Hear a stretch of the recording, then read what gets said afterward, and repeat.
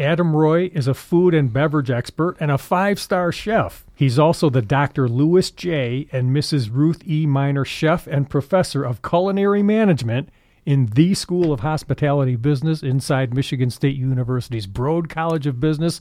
And it's a pleasure to welcome him for the first time to MSU today. Hello, Adam. Hello, and thank you for having me. Before we get going, you're new to MSU, came last August, a little bit of your background. Sure. Yes, I am a culinarian, a crazy culinarian, as I say in my class. I'm originally from the south suburbs of Chicago and come from a small hometown called Frankfort, Illinois. I started off in the restaurant business at a young age of 12, started washing dishes. That was after 3 years of rolling papers and throwing papers. So about 12 years old, started as a dishwasher. Age 13, the chef decided to leave, and I was the most reliable worker, so she taught me everything she knew. It was a small mom and pop kind of eclectic restaurant with like a set menu, and everybody changed their main dishes. It was quite funny. Cactus Carol's was the name.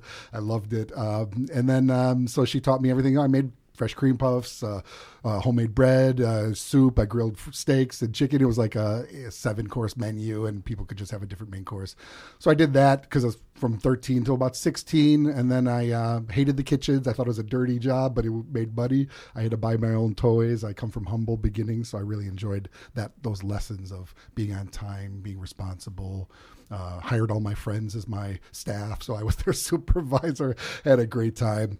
And then later kind of went into culinary school. Mom pushed me towards culinary school. I wanted to kind of do hospitality management, actually. I actually came to MSU as a young professional or a young kid trying to look and see if I was going to go into MSU as for a bachelor's degree. But culinary school got the better of me. After a couple years of being in culinary school in Joliet Junior College, I went or found some connections that led me to overseas experiences, and that was just shot me into a great direction of international career on 4 continents, cruise ships, hotels, resorts, restaurants, casinos. Saw a lot. I had a wonderful ride, and if COVID put the cigarette in the ashtray, then so be it. No, there's more adventures for me to come. Tell us, what is Dry January? Sort of, how did it originate? How is it evolving? Yeah, from what I looked up and what I understand and read, Dry January started around 2013. It kind of took over from like a alcohol concern movement in the UK, and then it kind of got rebranded, which is a great idea, to rebrand something and kind of launch it in another direction to kind of make it more appealing or appeasing to the public.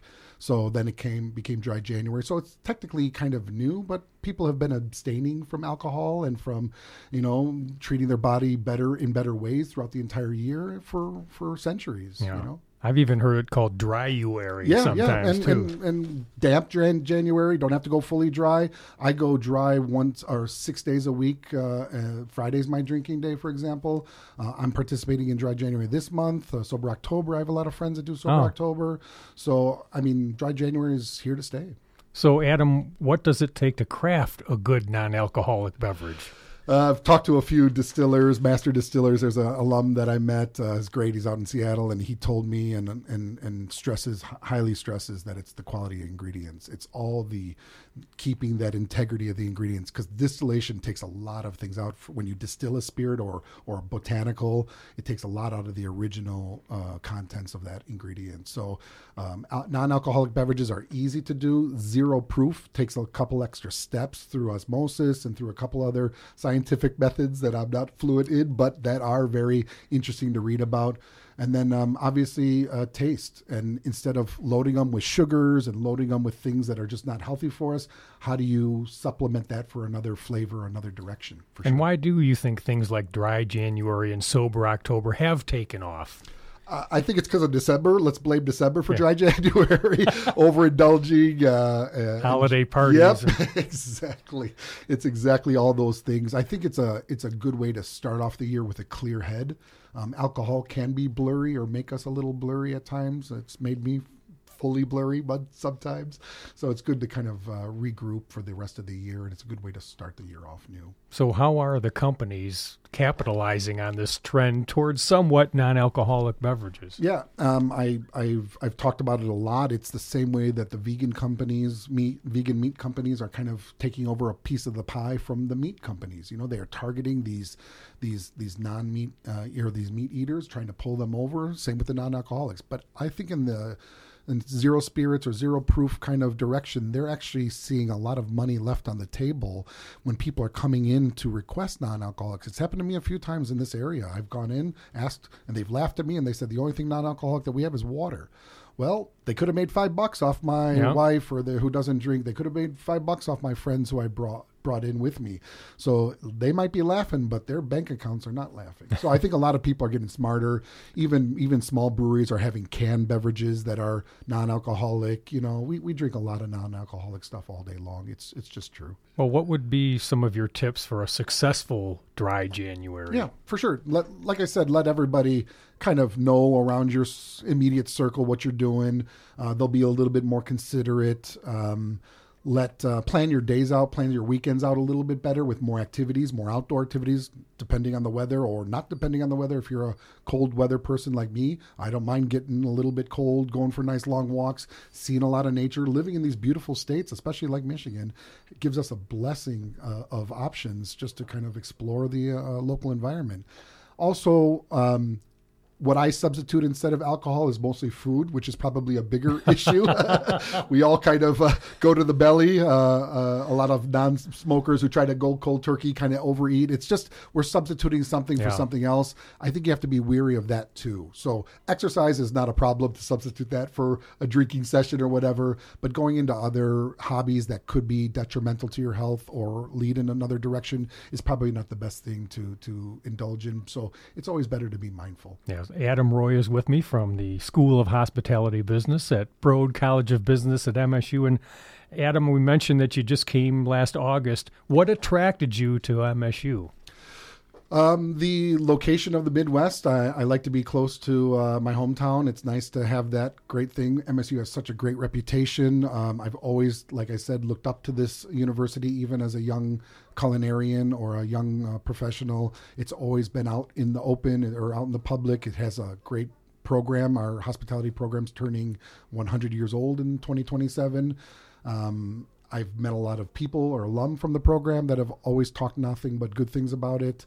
I like Michigan a lot. A lot of people like Michigan. It's just a blessed state with all this beautiful water and nature all around it. People is a big factor in my vision of this whole environment. And I have had nothing but good relationships, open-hearted, direct conversations, and that's very Midwest.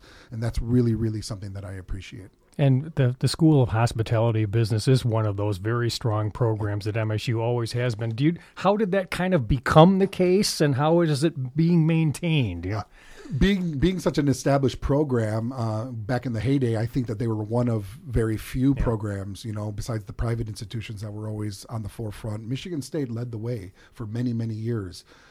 Having successful alum, the alum being so generous, giving back, has kept that program on top of the scale, really. And having great leadership with our current leadership, the current dynamic, the diversity of our instructors mentally, just with different focuses and different concentrations, great research. It's just a blessing to be around fellow professionals that are really passionate about the hospitality industry. And how would you say the mission of the school is evolving over these years? I know you've just come, but but you can see it. You can see it with this inclusion push, this sustainability push, this kind of we're in it together, this team. The culture of MSU is overwhelming to me. I never attended a large university like this, so it's different for me. I'm not only a new professor, I'm also like a new family member, and to understand what big football games are about, or polite students and polite faculty, it's really nice. And for it to be located in such a dynamic, area of this, central Michigan or mid-Michigan location is just awesome. Lansing is a great place. East Lansing is great. I live in Haslett. It's just I've never met nothing but great people, and people are so friendly everywhere, and it's good to be home in a way. Very low barriers to collaboration. We always hear between faculty too. They're not siloed like a lot of other places. And that has been my goal. I've been blessed to have a great leader who gave me the opportunity to reach out to other places like the dietetics department and the food science department. I've toured every corner of this university. The brewmaster who's on site, she showed me around and what she's doing with distilling and brewing. And I've reached out to the chefs here at MSU who welcomed me in very, very with open arms, and who have let me in on their quirks or things to help me help my classes kind of move forward with things that I need, resources that I need. So everybody from the top to the bottom have been nothing but friendly to me here. And Adam, we talked about I know we could have a conference on this, but in general, what do you see as sort of how is the hospitality business industry evolving? What are some of the key issues, the challenges, the opportunities that you're training students to go into? Yeah, for sure. My focus is not so much on skills as in trade skills of cooking or knowing everything about wine or beverages or knowing everything about menus. My approach is to get the students to understand how to manage it, how to make money with it, how to make it into a thriving business, how to fix problems, because those students will be faced with nothing but challenges every day. Labor, food costs, beverage costs, customer interactions, sustainability, all these topics are going to be at the forefront of their careers. So they have to take that, head on, and to teach them or to make sure to enforce that they have a positive mental attitude, that there is a way to fix problems so those problems don't just keep on bouncing back every week or month or year. There is that kind of approach to my teaching that I always stress that takes that industry knowledge that you will learn as you're a young professional and grow into, and that leadership role and that kind of setting the example for your underlings or staff is the best way to go. It's teaching them that they are going to be challenged every day, but how to handle it with a positive mental attitude. And one of the hot issues, and particularly the restaurant industry, is tipping. Yes. Where do you fall on the tipping issue? As you can see from the look in my face, it is very, I'm in the middle. I was explaining earlier that I lived overseas for 20 years and other countries just don't tip. So after living 20 years overseas or coming home every year to see my friends or family, I would be shocked when I would get the bill. The first time was in Hawaii. We were on a vacation. I met my mom in the middle, and somebody at like a kiosk flipped that iPad or that tablet around, and I'm like, this is counter service. Why do I have to? This is just, and again, it has started and snowballed from there. I get it. I get owners. I get the business mentality of it. And I get the storekeepers who just don't want to, absorb that 3, 5, 15, whatever % of a surcharge on a credit card or a tip staff. They also want to make sure that their staff are happy. So, but I still feel, different services, determine different, tipping or tipping at all. So I think that it takes kind of a common sense approach. If it makes sense, I think it's good if you feel good. But if you feel that it's kind of confrontational, maybe you should question your purchasing power. And what are some of the other issues that you think about or that keep you up at night as it relates to hospitality business? Labor. Skilled labor especially. Everybody says that the younger generation doesn't want to work. That's not true. I am totally against that saying. The younger generation doesn't want to go through the headaches of their parents, that their parents had. Why should I be strapped to a house? Why can't I just pay rent? Why should I be, strapped to a mortgage? Why should I go out and buy this super expensive car when I can just ride this beater around? Why should I, overindulge my life? Why should I work into a kitchen when sweating and stress and everything? I could just drive for Uber. There are other ways now that were not around when I was a young professional. So I think they're using those options. The economy is shifting to that gig kind of approach where there's a short-term or an ad hoc kind of service. I feel that the younger generation shouldn't go that way. It's better to have a career in a profession as opposed to be a for-hire worker. but that's my own personal approach. There are a lot of opportunities out there where young professionals or young students or graduating students can go and have a wonderful career. So I just think that the younger, population are just kind of viewing their options, and that's fine. They want to work, they want to be included, they want to contribute. They're just some that don't know how to contribute, or they just are finding their way. But that doesn't mean at all that they don't want to work at all. What would be your sales pitch then to students or maybe their parents? Why come to the School of Hospitality Business? Why get into that industry? Yeah, the School of Hospitality Business can launch them into a great career. We have the most wonderful connections that I've ever seen in any university that I've been a part of. There's also that alumni support that we have. We have this mentorship that the alums have taken part of, where students can sign up and have their career mentored. That's very rare in any university that I've seen. Scholarship opportunities, job networking, our career fairs are phenomenal. We have a whole department that is just there to support student in a resource kind of way. We have a whole department. It's an endowed position. We have a leader there, Troy. He's excellent.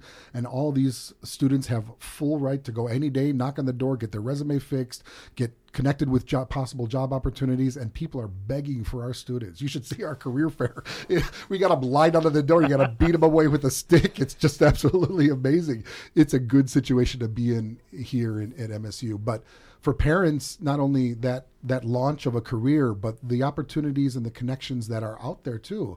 When you work with people like me, or you get to talk with people like me, I'm very passionate. I know a lot of things that are free out there. I went to Germany for a year, full training. It's a full mini ambassadorship exchange program, living in Germany, working in Germany, learning German, learning how to cook in a German kitchen for a year, fully paid for by the U.S. taxpayers.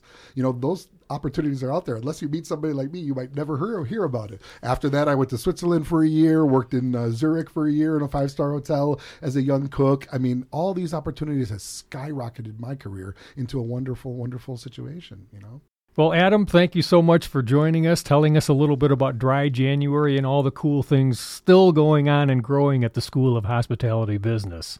I appreciate it. Thank you very much for having me. It's wonderful to be a Spartan, and I'm very, very happy to be a new member of the family. Awesome. Go green. Go white. That's Adam Roy. He's the Dr. Louis J. and Mrs. Ruth E. Miner chef and professor of culinary management at the School of Hospitality Business inside Michigan State University's Broad College of Business. And I'm Russ White. This is MSU Today.